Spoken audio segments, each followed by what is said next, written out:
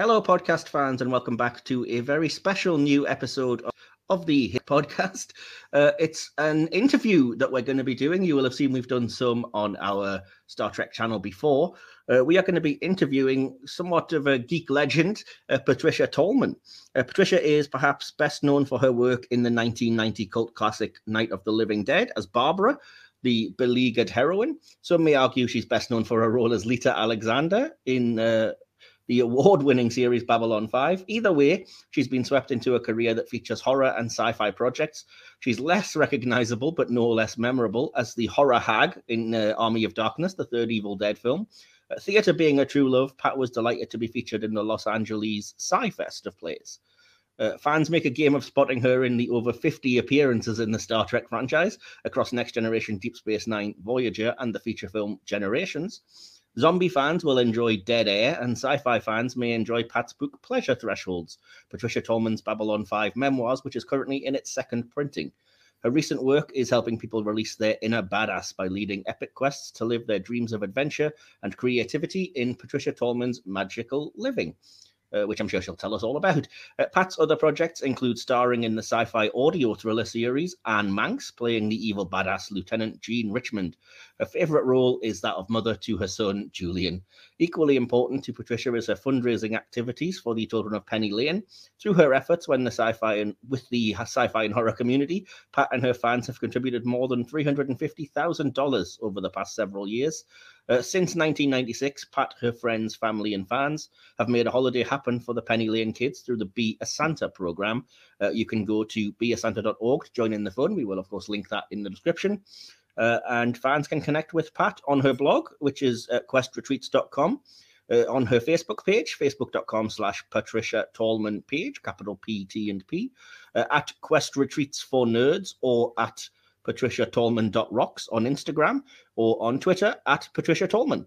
All the links are in her Koji page, which we will again link in the description to this video. So, yeah, very excited to be talking to Patricia. We're both huge fans of her film work and her work on our favorite nerd franchises, Star Trek and Babylon 5 and the like. So, yeah.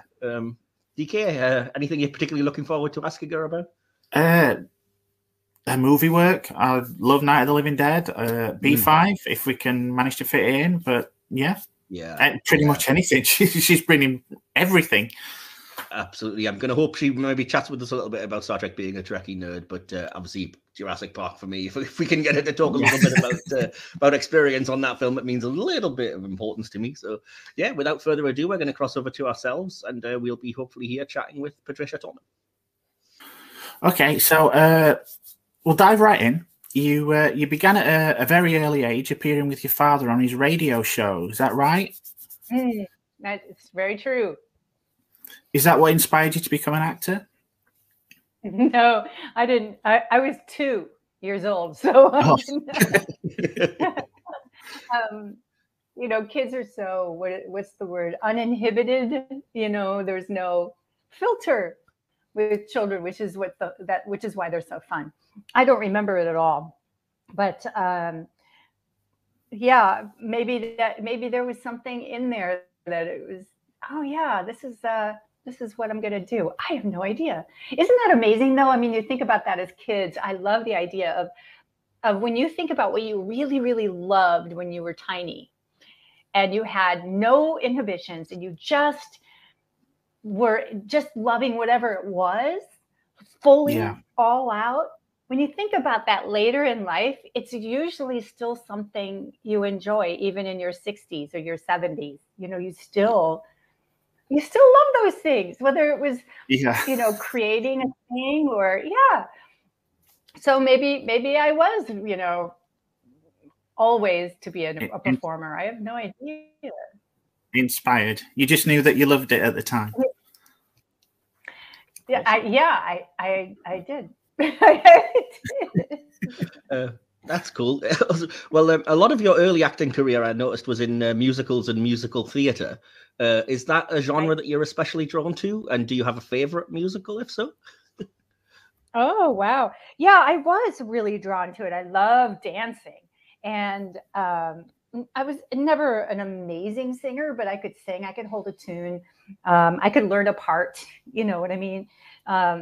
I did Bye Bye Birdie. I was the lead in that.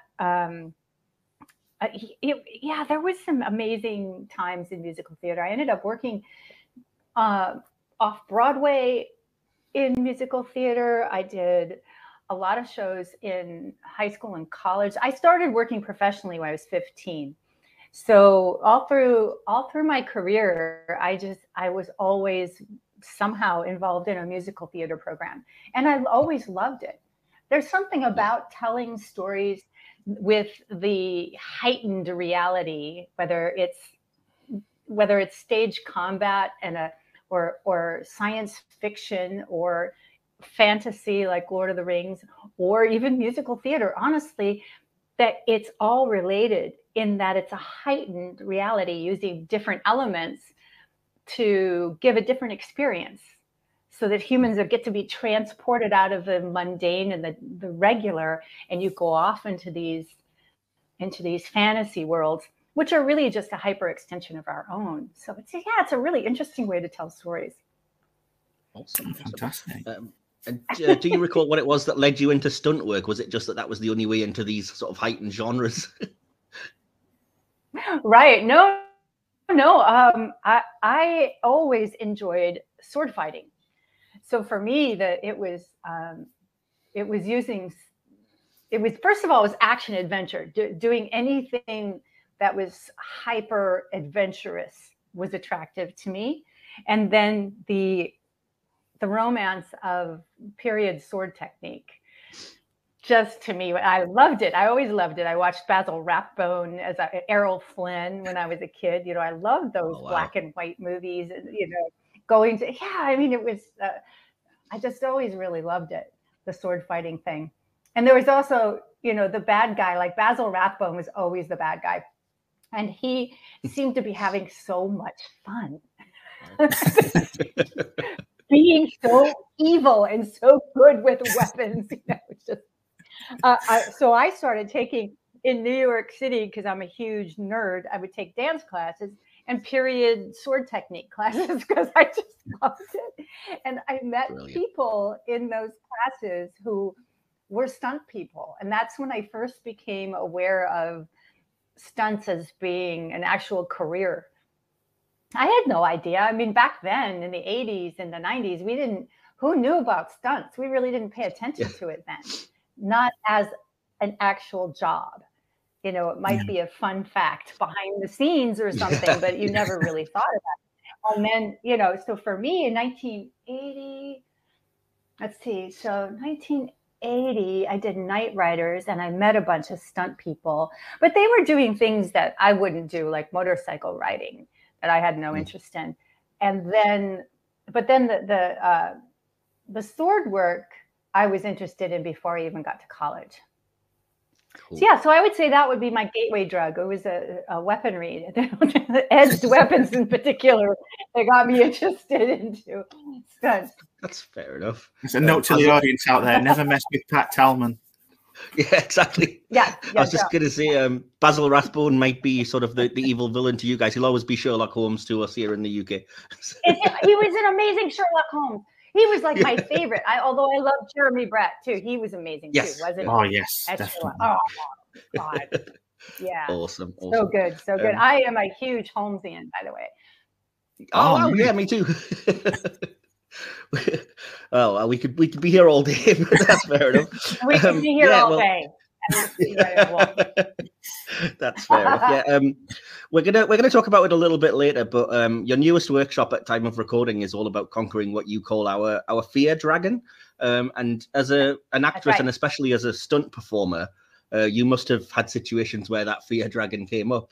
Do you recall anything in particular that was a key moment, and how did you conquer it at the time? Oh, interesting question. Yeah, I call it the fear dragon. It's really the amygdala and how it affects our body. I didn't know any of that back when I was working as a stunt woman. Yeah, I would just push through it, as we all do, but it takes a toll if you don't really understand how to work with it. It takes a toll on you after a while, and especially if you're in a profession that requires you to face your fears on a regular basis. Yeah, exactly. you're just stressed out all the time. There's a reason. I mean, stress and fear are best buddies. You know, they're completely related. So they're all the same mechanism in there. So learning how to cope with it became really important to me. But I liked your question. So let's see. Anything having to do with heights, as far as big fear for me, that I hated heights. I never felt like I could be in control in heights. My body wasn't playing nice. I couldn't go on a step ladder without feeling, queasy and not like I can't quite balance. Something terrible is going to happen. I have no idea why that is, but we all have different things that we have uncontrollable fear around. And that heights was that for me. And wouldn't you know that most of my work as a stunt woman would involve some kind of fucking heights. I always had to do you mind standing on the edge of this building, or we're going to have you fall off this cliff into some water, or, it's one thing after another. Are you kidding me? It's like Indiana Jones. Snakes. Does it have to be snakes? I'm not afraid of snakes, but I am afraid of heights. But I ended up doing it all the time. And the worst one, I think, was when I was doubling Gina Davis on a movie called Long Kiss Goodnight. And I talk about feeling helpless. I was on the end of a cable hanging over the side of a rock quarry where we shot all these scenes, which they would later paint in the visuals. I think it was supposed to be near Niagara Falls, but it was just a rock quarry. And I was hanging by, wearing a harness with the cable running through my wardrobe. I'm hanging upside down in the middle of the night off of a construction crane, one of those huge construction cranes that was perched on the edge of the rock quarry.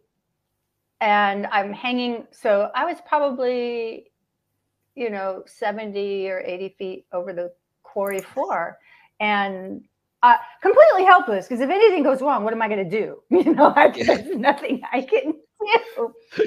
And, on action, they let you drop, you free fall for a while, and then the mechanism kicks in, and, it's supposed to slow you down so that you don't then really smash into the ground, which is nice.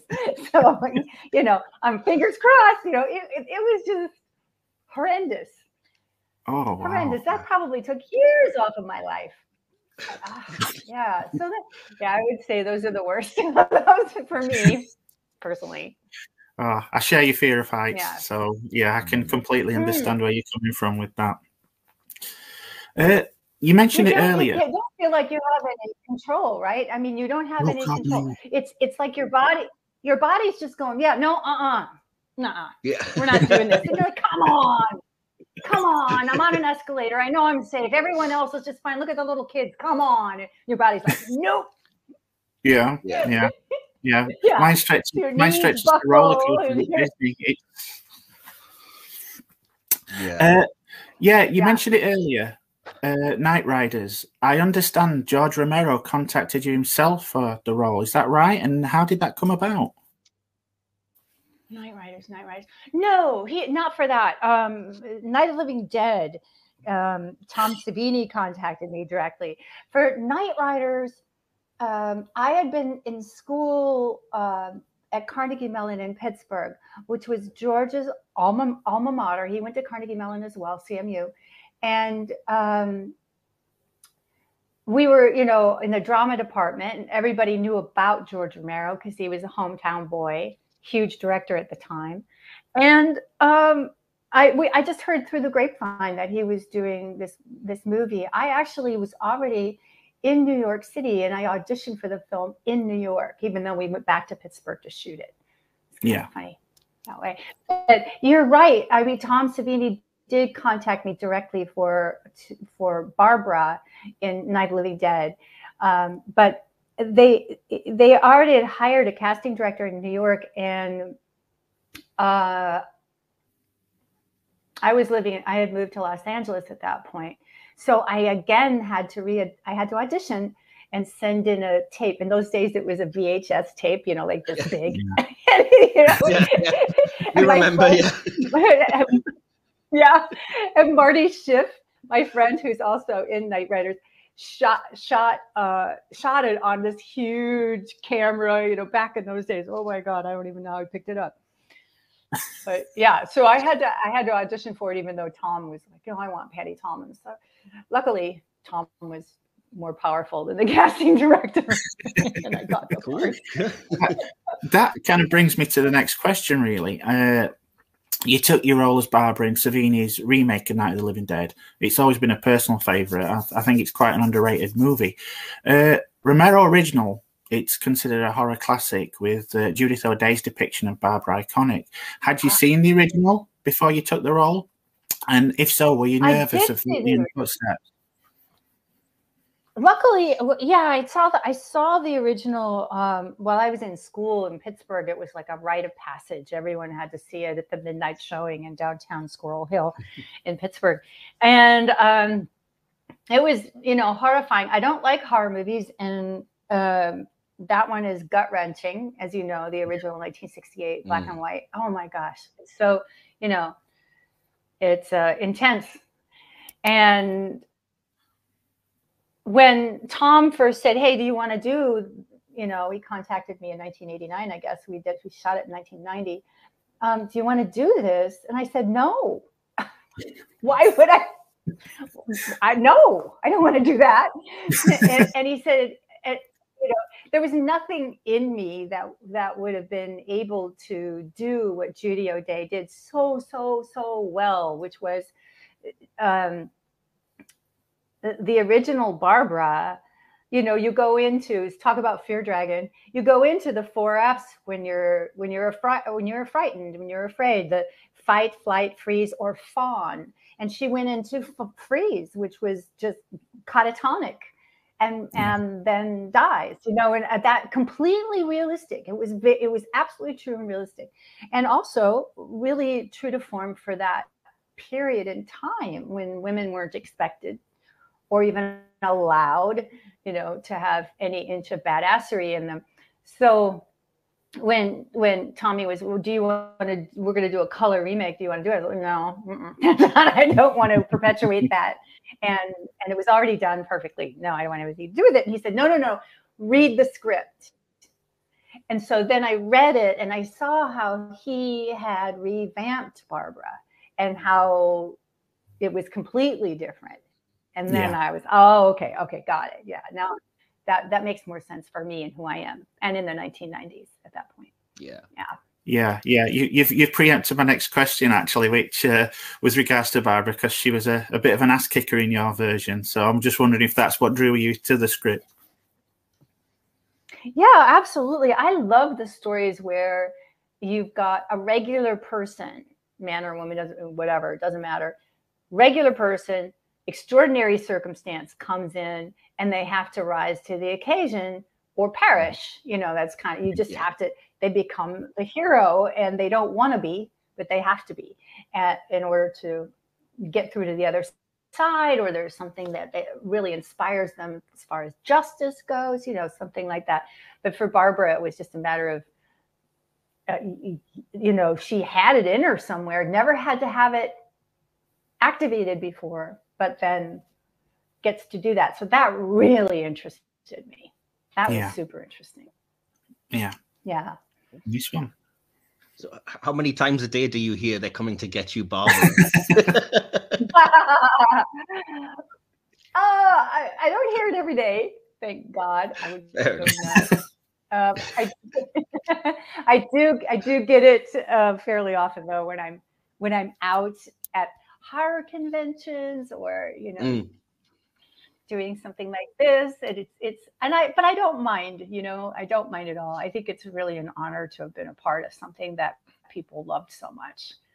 Yeah, I think it's strange you say that you're not really that big of a fan of horror, because you've worked with some real horror legends. And I would just like to know, as an actual kind of horror nerd myself, what it's like working with Ramiro Savini and even Wes Craven.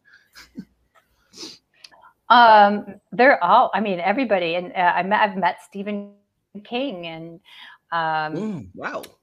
Sam Raimi, for example, Of all of them really great people. Also, maybe they just purge their demons and their creativity, and then they can be nice people. I have no idea. It's so funny too, because George and Stephen King both are really big people, tall, big, imposing. Dark hair. Sometimes has a beard. They could be scary people, but they're so nice. Both George and Stephen were so nice to me. And George was one of the most, I think, beloved of all the directors I've worked with, as far as his crew and the actors who worked with him. They just were totally devoted to him because he was so kind and empowering. And he was able to be very clear and say what he wants. No, that's not, what I think. It's a little, without ever pushing his weight around. You know what I mean? He always made you feel like you really did have a say in what's going on. And so I constantly say that I was so lucky in Night Riders to have George as my first director, because I was fresh out of drama school and hadn't worked in front of a camera before. I'd only done theater work. Yeah. So to have him be my first director, I was just so blessed, because he was incredibly kind. And I didn't know I was putting my ideas out there for my character. I wouldn't do that for anybody else. I knew better than that. But I would definitely have ideas for my own character. And he pretty much embraced all of them, except for I did ask not to do the nude scene. I said, why do I have to have my shirt? He's like, no, you got to do that. And I was like, okay, all right. But everything else, the ending scene in Night Riders, that was all my idea for my character. I came up with the line, hey, haven't you taken some vows or something, that Julie Dean says to Friar Tuck? I mean, he was just really collaborative. And I know he made everybody feel amazing who worked with him. So Savini's like that too. He's very much a director. He's very much an actor's director, probably because he's an amazing actor himself. And he hires people he can trust. He says it makes his life so much easier.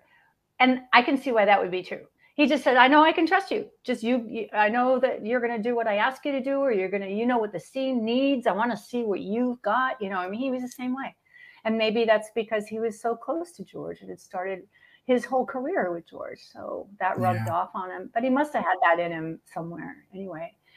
And Sam Raimi, very soft-spoken. very, very kind of shy, really. I mean, he didn't, and until he wanted to direct, that he turned into somebody else and would get on he was talking to us in Army of Darkness. And I was in the Army I was one of the stunt people.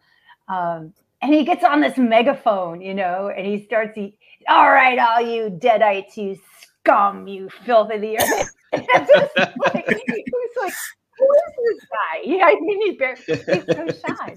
But now when he's got something to say. That's awesome. That's fair enough. Yeah.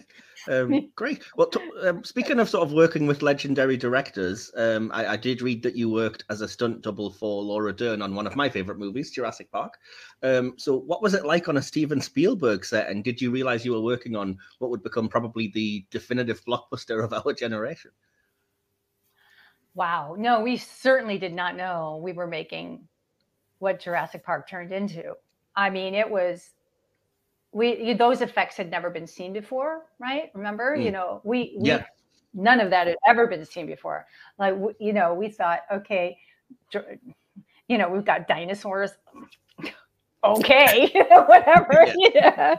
You didn't know they were going to be so badass, but you did know if it was a Spielberg film, it had a chance to be pretty spectacular. So I worked mostly with Jeff Goldblum and Laura. My scenes, I'm doubling Laura. the action. I didn't get to work with Sam Neill, which too bad. Anyway, and Spielberg, it was an absolute thrill because he would direct from behind the camera, again, not a megaphone. Well, maybe it was a megaphone. And he would say, okay, Pat. And then he'd yell 1, 2, 3. And those were my marks that I was to hit during the action. For example, we had a scene where the T-Rex is chasing the Jeep, and we crashed through a branch, which takes off the windshield. We all had to duck at the right moment. And then the T-Rex catches up with the Jeep, hits the Jeep with the side of its head, and we escape, right? So somehow, thank God they had those short little arms. He could have just grabbed us and it was really good. They had short little arms. So for us, the T-Rex was a stick that's like, I don't know what, 15 feet tall, and it's metered off every couple, like 2 feet, maybe every 24 inches, black, white, black, white, black, white. It's painted black and white all the way up. And at the very top of the stick is a round cardboard circle that is stapled to the top of the stick. And someone had taken a Sharpie and made a happy face with teeth. That was our T-Rex. So, I mean, really, we had no idea how this was going to look. So, terrifying. Spielberg, yeah, it was very terrifying. Whatever. I'm more afraid of just driving through this branch right at this moment.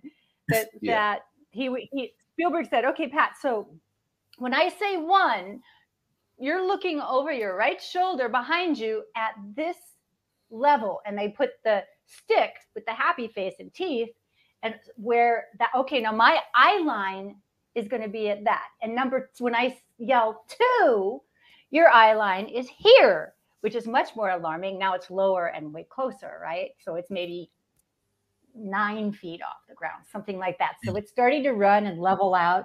And then 3 is it's the side of the door has a reverse explosive mechanism in it where it's pulling the door in to look like the T-Rex has hit it with its head, but I have to move my legs because it's actually going to crunch into where my legs are. So I got to move my legs. At the same time, another explosive is going off in our Jeep that's taking a piece of an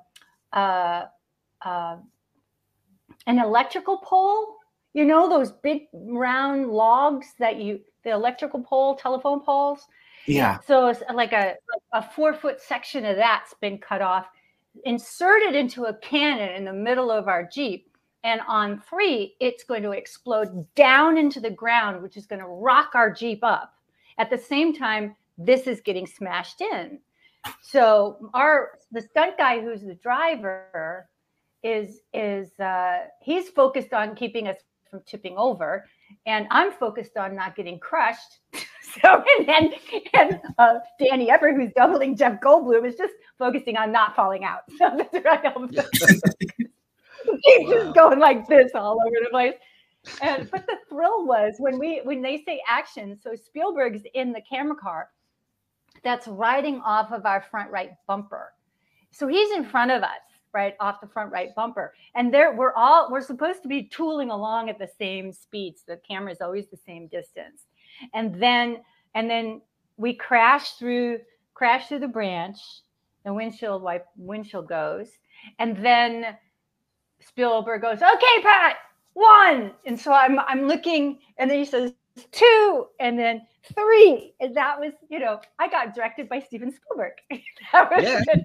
And I didn't die. It's also good. Oh, awesome.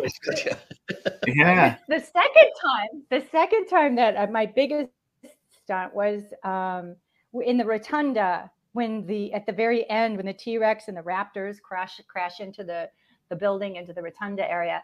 And our heroes are climbing down from the ceiling on this really rickety scaffolding. Remember the heights thing again? Yeah. The height. I'm at the top of this building and I have to climb down. And they purposely made the scaffolding go like this, so it's swaying back and forth. And of course, I have to go the furthest. The kids stop pretty quickly. R.A. Rondell, who is doubling Sam, he gets to stop, but no, Laura is our heroine. She has to go all the way out across over the top of a dinosaur's spine, all the way onto its neck, and then falls, holds onto its neck, and then the whole thing falls apart and she hits the ground. But that was so hard to do, not only because it was that so far off the ground, it really made me nervous, but I also I had to balance on dinosaur bones, and they made a full-scale replica of this brontosaurus with the bones out of resin. I don't even want to know what that alone cost, how they did that. And then it's suspended with wires that go out. So it's this big display, right? Just like in a museum, a full-size brontosaurus. I have to run along the spine of that thing, but I can't run just straight along the spine. No, they've got wires suspending it from the ceiling, of course. So I have to constantly stop and get around the wire without falling off or breaking my ankle because it's getting stuck in the vertebrae of this dinosaur. And I have to accomplish it in a certain time frame too. I got to get all the way over there, and then I have to fall on my tummy, and then I have to flop around. But the night before, when we had practiced this, we rehearsed it over and over again. And I'm wearing pads, and we're all wearing long sleeves and padding underneath because we're getting dinged up. I got so badly bruised on those resin, hard, thin, so they're really impacting my flesh. These bones that when I got home that night and I took off my sweatpants, I had bruises that looked like every bone had been broken in my body. It was so bad. And I did everything I could. I iced myself down. I went to the set an hour early. My call was already like 5 a.m. I went at 4 a.m. when the crew was getting there. And I said, I don't want to alarm you. I walked into I couldn't believe the special effects guys were already there. I went in there and I said, I don't want to alarm you, but you guys are going to need to get a body paint artist in here. And I dropped my pants. And they were like, holy shit. I was solid black bruises. So they did. They called in a makeup artist, and they sprayed me down, and amazing. But I was really swollen from these bruises. And I also had tweaked my wrist. It was a really hard job. And it's so funny. So I finally, I didn't sleep all night. I was so worried. I get there, they spray me down. By the time we're actually on the set, it's like, I don't know, 9 or 10 in the morning. And Spielberg arrives and I'm talking to my stunt coordinator who's saying, like, are you okay? And I was actually in a bit of tears going, I'm not okay. I'm not 100%. I don't know how I'm going to do this. And Spielberg arrives. So we both go, put the nice face on. Oh, we got this. And he says to Gary, okay, Gary Hymes was our stunt coordinator. I had this idea last night. And Gary's already twitching because Spielberg's like this. He just has amazing ideas, but he brings them in at the last minute. And it's impossible to change these massive stunts. They've taken months to plan and build, to build out the mechanisms that are going to make this all work. He comes, he goes, I got this idea. I want to do this shot. So we're over Pat, and she's on the bones. And just like in Home Alone, when we follow the bad guys through and they break through we follow them all the way to the ground. Can we do that with Pat? Onto a marble floor, mind you, a marble floor. And I'm like 15 feet in the air, supposed to drop flat on my back onto a marble floor. And Gary's like, oh, yeah. And he's twitching. He's like, yeah. We could do that. Yeah. We will kill her, but we could do that. And Spielberg, to his credit, it's like, oh no. I mean, I don't want to kill her. And I'm sitting, I'm right here, guys. I'm right here. Oh, that's fantastic. Yeah, that's brilliant. The special effects guys came in and took pictures of my bruises for reference. They said we've never seen anything like this on a live body. So my word. the inside of my arms, it was bad. It was bad. Suffering for your art. Yeah. You then obviously you then went on to work on things like multiple episodes of Star Trek. You had the prominent role of Lita on B5 during the 90s. What was it like on the sets of both Star Trek and B5 at that time? Yeah, I had such a unique perspective because I was working on Babylon 5 at the same time as we were working on Next Generation and then Deep Space Nine. And I don't think anybody else I know ever did that, go back and forth. I mean, there would be days I would be on Babylon 5 as Leo Alexander, and the next day I'd be doubling Terry Farrell on Deep Space Nine or Nana Visitor. And I never talked about it because I didn't want any producers on either show, because it was a competitive situation. Yeah.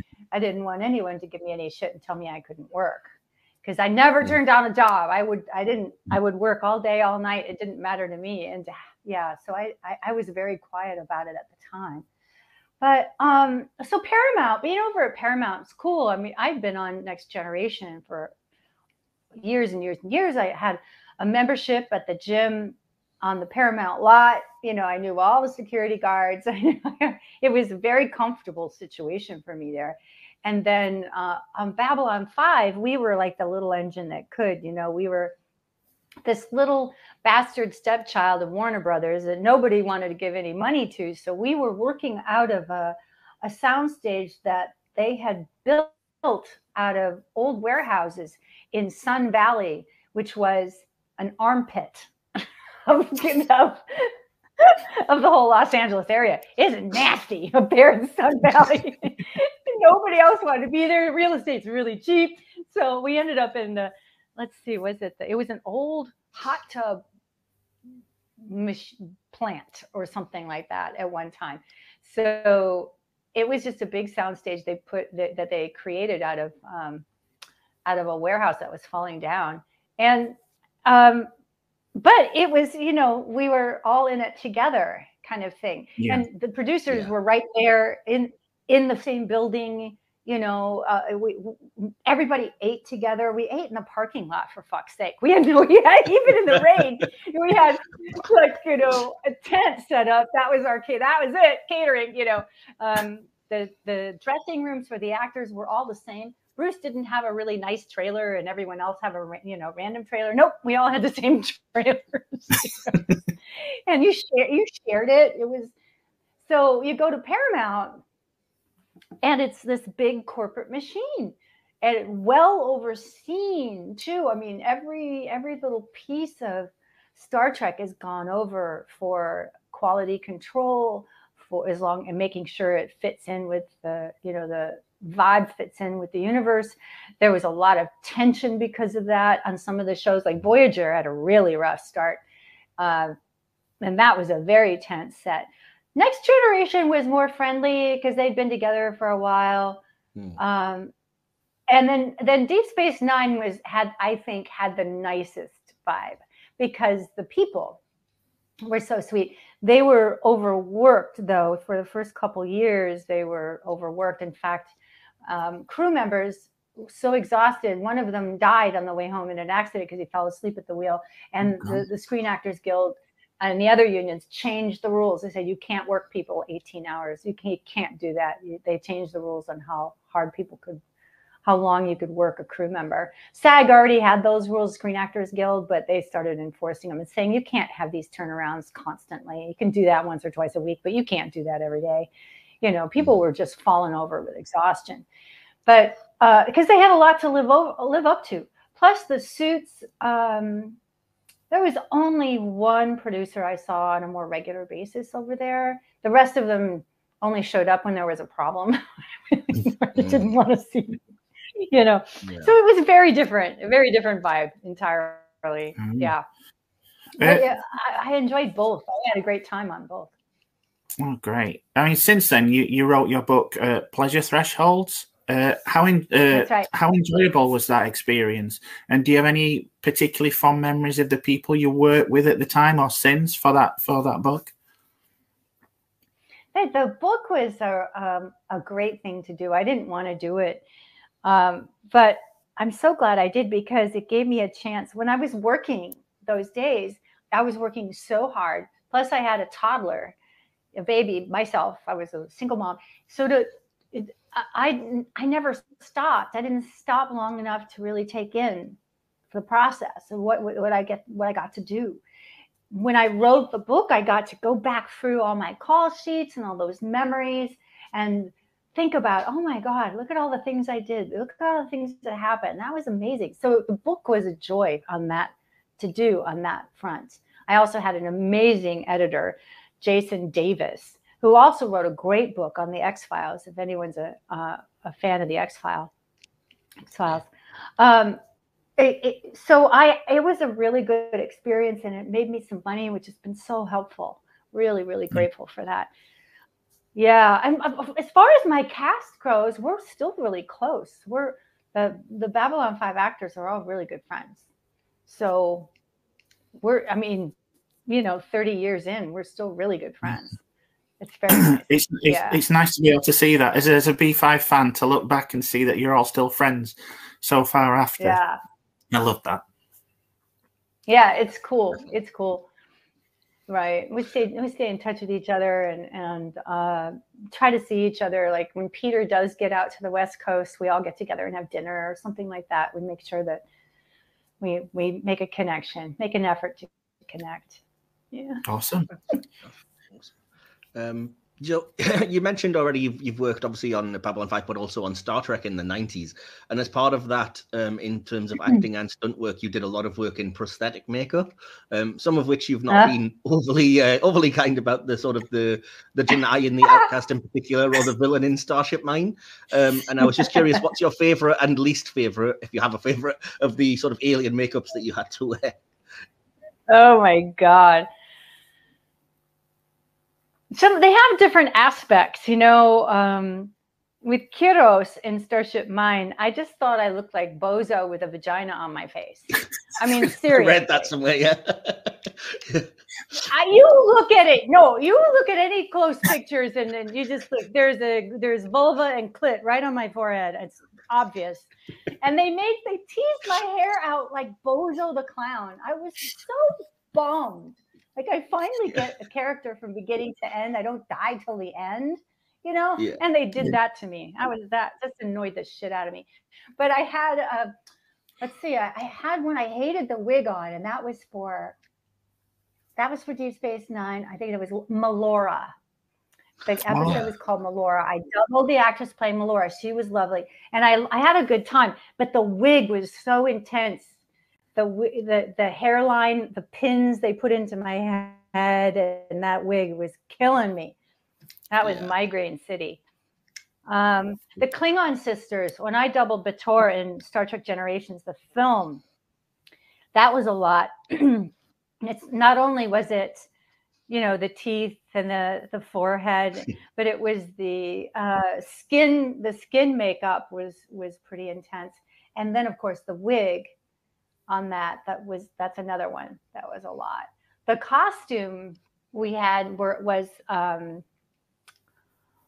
made of leather, so it didn't give at all. It was super confining. I found out I was pregnant while I was shooting that.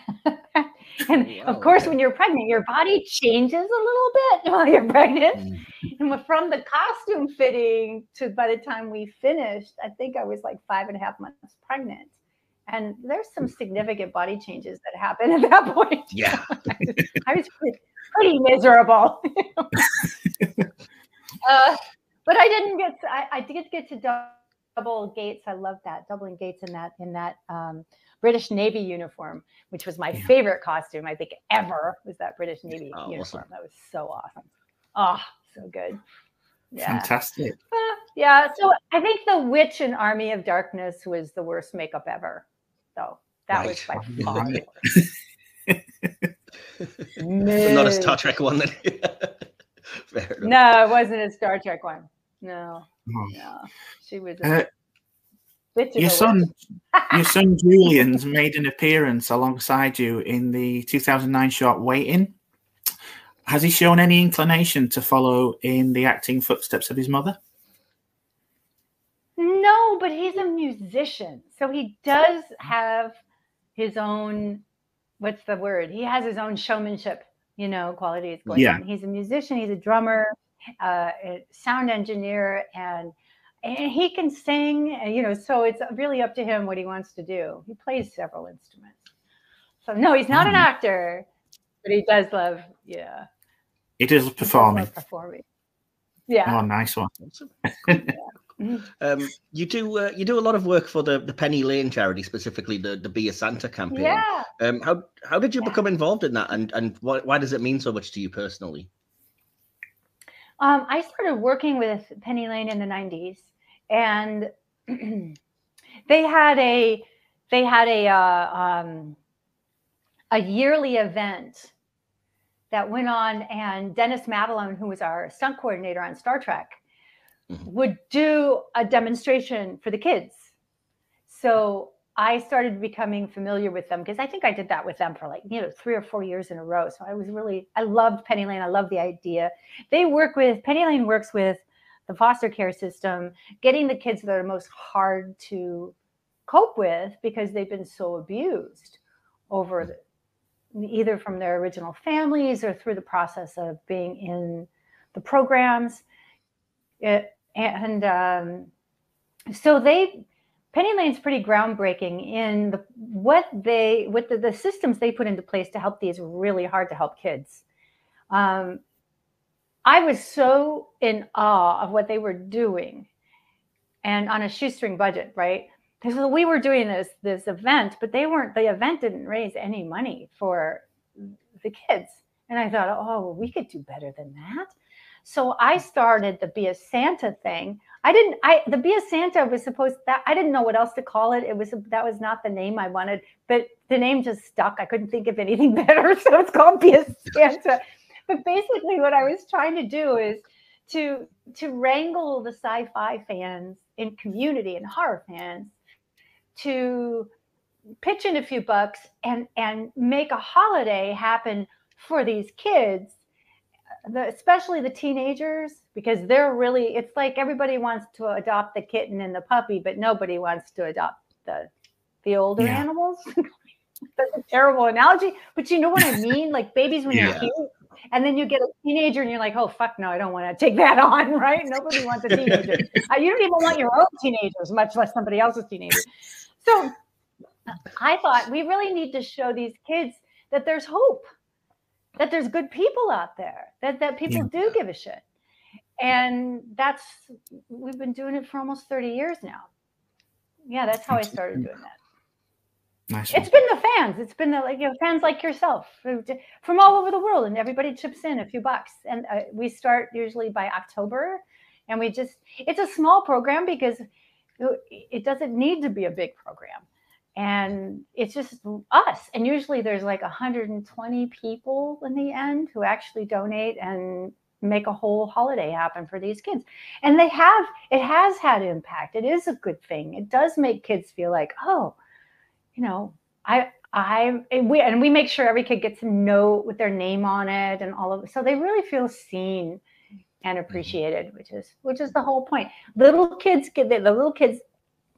in, pardon me, the foster care system has money for them, and we free up funds for them too by taking care of the teenagers. They don't have to worry about the teens, and they can focus the money on the little kids. So it all works out. It works out really, really well. Yeah. Does the campaign run all year round, or is it just around Christmas? Yeah, time? You can donate anytime. But I don't really do much until the holidays, because that's when people are ready to donate, I find. Yeah. You know what I mean?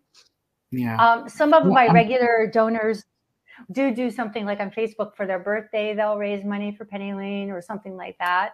But most of the time, we just really focus at the end of the year. Yeah, because I was saying we can always put the link in the description on the podcast so people can donate if they want to. Okay, yeah. Absolutely. Cool. I was going to say, since then, you've gone on to found Quest Retreats and Magical Living. We touched on it earlier. I've been a supporter of both projects for a while. I was actually gutted that I missed out on the Tolkien Middle-earth Quest Retreat. But for our audience, could you tell us a little about it? What you've got coming up with regards to that? Thank you. Yeah. When speaking of, all that, how fear can be pretty crushing, and what I've learned about fear, and which is why I'm doing what I'm doing right now. Coming up, I have a webinar called How to Tame Your Fear Dragon. And the reason is because about 12 years ago, I had a nervous breakdown, or maybe you'd call it a psychotic break, or then now I call it an awakening. So what happened was, just the stress and the pressure over time, finally, it just like that, they call it the straw on the camel's back. Just the one little thing happened, and I just completely bottomed out. I fell apart. I fell apart so thoroughly, though, that it was quite interesting. It really got my attention this time. Instead of just pushing through fear, I really had to restructure, rebuild, because I really was so decimated, just emotionally, by all the stuff I didn't look at over the decades. So that I had to look at the stuff. And what it really came down to for me was that I didn't understand the connection between fear and and stress and anxiety, the toll that it takes, and how you can completely avoid that if you just know a few basic things. Yeah. It's not hard to understand if you really, but they don't teach this stuff in school, really. Now, maybe more now, but the idea that that fear is actually your friend. Fear is trying to tell you something, and you can work with fear if you know what's going on, because the body is going through a thing. I love affirmations and mantras and all those things. They're great. But if you're not dealing with the body's reaction, it's not going to work. No matter how many times you say something positive, it will not do what you want it to do if you're not working with your physiology. So the connection between the physiology and the psychology is so important. I have had some pushback on this from people will say, well, you just got to change your thoughts. You just have to look at things differently. Absolutely. But if you're not dealing with the amygdala and what's going on in your body, it's not going to have the effect you hope it is. So that's what I teach in these webinars. And then I started teaching different classes on how to build better habits into the life you want. Because what I see in our community is nerds. We are so we love these films and television shows, right? We love Star Trek. We love Star Wars. We love Lord of the Rings. These movies and these things, these speak to us on a really particular level. I think it's part of it is because this is how we're wired and how we learn, and also what keeps us inspired. But I decided I didn't want to just read about this shit anymore. I want to live it. I want to have a life that makes me feel like that. I want to have that adventure. I want to feel that engaged with life. I want to feel that wonderful. And I haven't been able to feel because I've been pushing through so much fear and so protected. And I think a lot of us have that protective mechanism. I don't know about you, but I was made fun of a lot when I was a kid. I had red hair. I was a nerd and got shoved in lockers. It's not an easy life being growing up a nerd, at least back in the day. Now it's we're all kind of embracing that.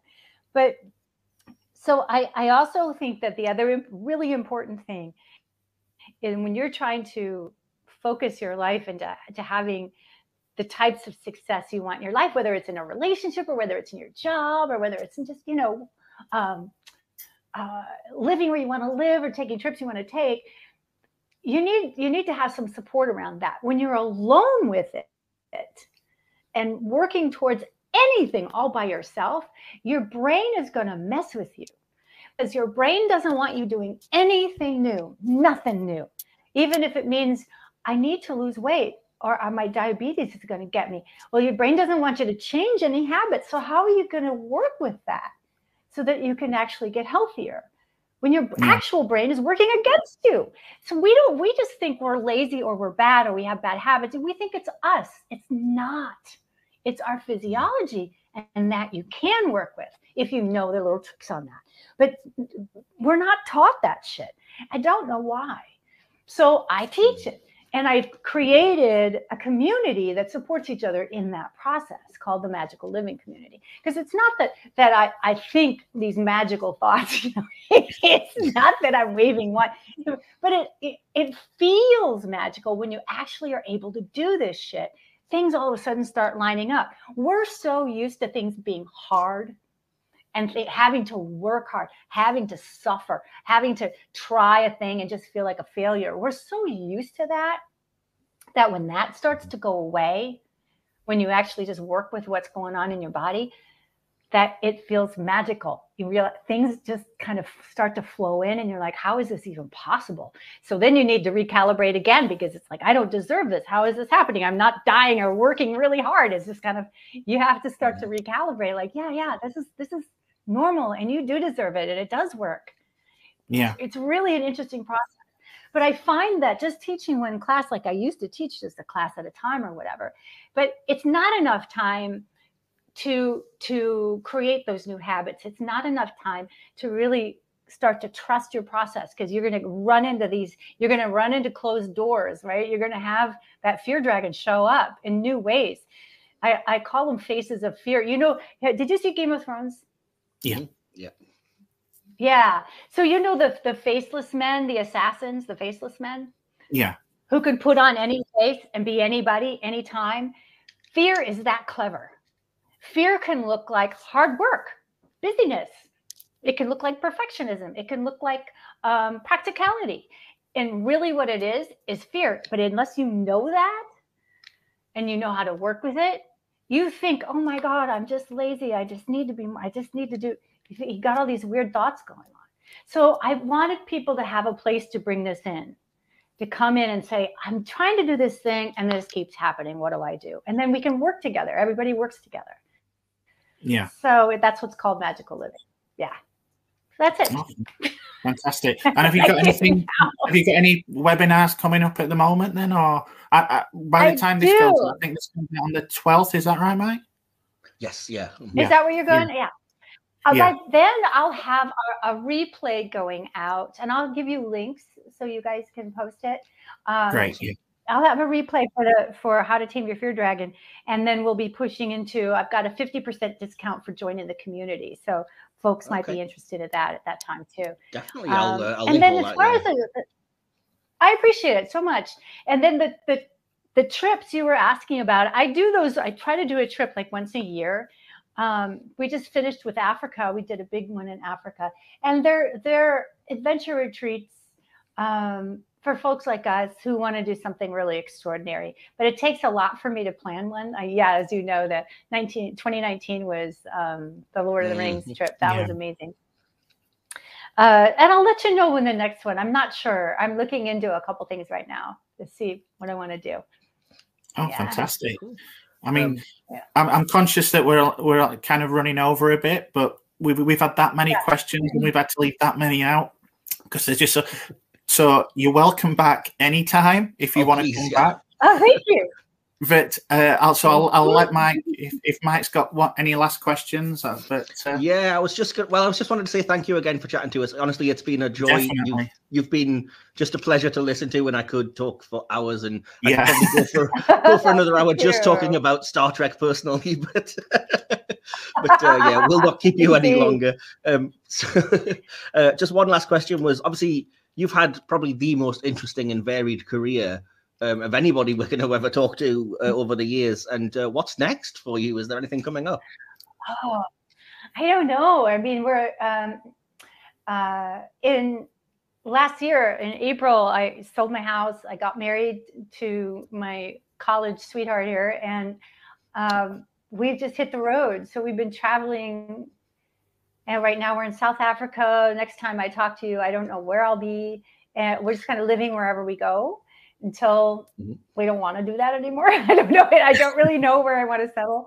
I needed to get out of the United States and just have a different experience. So, that's what I'm doing now. I'm looking forward to filling you in on what's next. Next time we talk, we'll see what's going on. Awesome. That's fantastic. Well, I look forward to speaking to you again sometime, hopefully then. And we'll let you go now because, as I say, we've kept you for way longer than we should have probably. But thank you so much again. All right. Thank you for giving us your time. It's been an absolute pleasure. My pleasure. Okay. Take care, guys. Take care. You too. Bye. And there you have it, fellow nerds. I hope you're as glad as we were to find out that Pat's just as big a nerd as we are.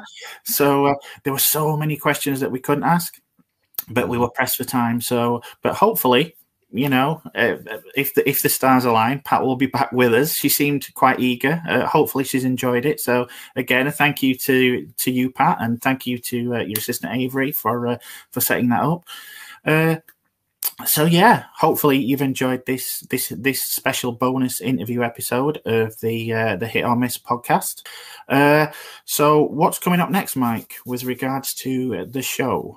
Well, we still are on something of a hiatus for the Hit or Miss Star Trek podcast, but do keep an eye on the channel because sometimes you might see things like this popping up or bits and pieces. We will have an upcoming episode, a top 10 episode, which I'm not revealing what it's the top 10 of yet, but it is going to be coming up very soon. And we will obviously get to eventually later in the year a full series talking about Klingon episodes, which I've mentioned before. As far as the Silver Screen podcast goes, we are in the middle of our third series. We've had a few sort of issues with regards to people that we thought were going to be able to join us and help out. So we've had to make it a fortnightly series instead of weekly releases.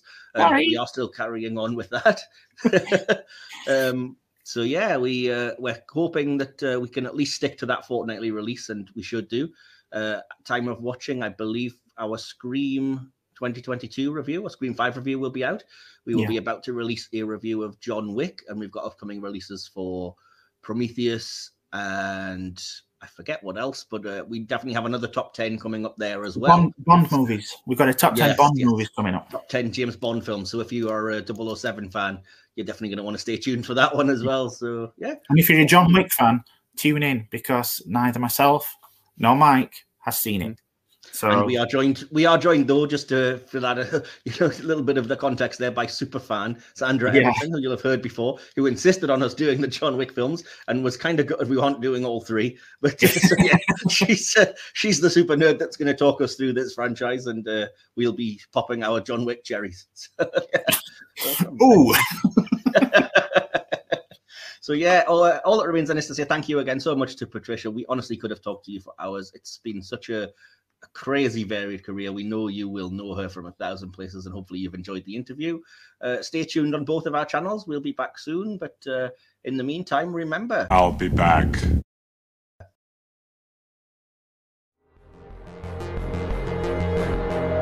You have been listening to the Silver Screen Podcast, hosted by Michael Wilson and DK. Created, produced, and edited by Michael Wilson. Behind the scenes sections and additional material produced by DK. Music by Timeless Journey. More information can be found at soundcloud.com/Timeless Journey. Follow the podcast on Instagram at Silver Screen Podcast, or look for the Silver Screen Podcast under Facebook groups. Links to all our social media accounts and more are in this episode's description. This podcast is available on YouTube or wherever you get your podcasts. Just look for Silver Screen, Hit or Miss Star Trek. This has been a Mike's Podcast production. Copyright 2022. Thank you for listening.